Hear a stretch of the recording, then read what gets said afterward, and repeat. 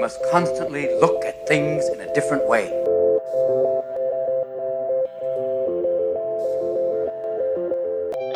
The Healthcare Education Transformation Podcast was created by two physical therapists out of the desire to learn more about the different educational roles in physical therapy and healthcare, and how healthcare education works by talking with educational leaders and people with different perspectives within physical therapy and across interdisciplinary lines on how education can be improved to disrupt the status quo of healthcare education. This is our journey, and thanks for listening.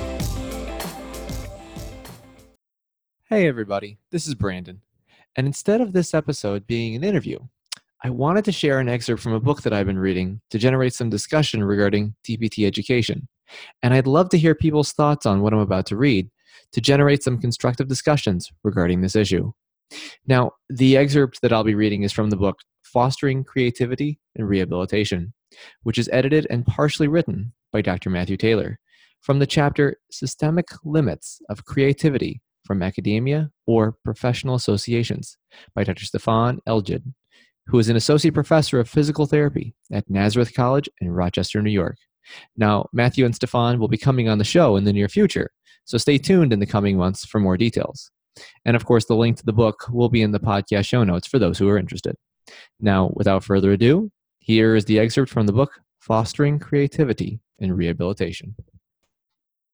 As we enter the post-normal times, we are moving towards uncertainty in so many areas and professions in society, including the rehabilitation professions. We will be working with more people that have chronic lifestyle disease, and the magic bullet will more than likely not be found. As rehabilitation professionals, we will then have to rely more on our creativity and insight, in combination with our critical thinking, our knowledge of medicine, our colleagues and networks, and everything we learned during our entry-level and postgraduate level trainings. To develop our creativity, some of the limitations that are built into our formal education must be loosened up. Our basic rehabilitation training is phenomenal, but we are still training for normal times. The challenge is for the institutions and continuing education providers to add training for rehabilitation professionals who will be able to thrive in these post-normal times. Undoubtedly, to make space for this type of training, some of what is in the trainings now must be removed, or less emphasis must be placed on the quest for certainty in predictable outcomes and measures.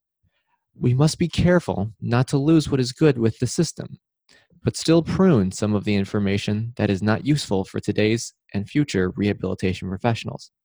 I have no doubt that books like this and the work that the contributors to this book and very many like-minded rehabilitation professionals are doing right now will make us succeed in providing professionals that will be ready for post-normal times.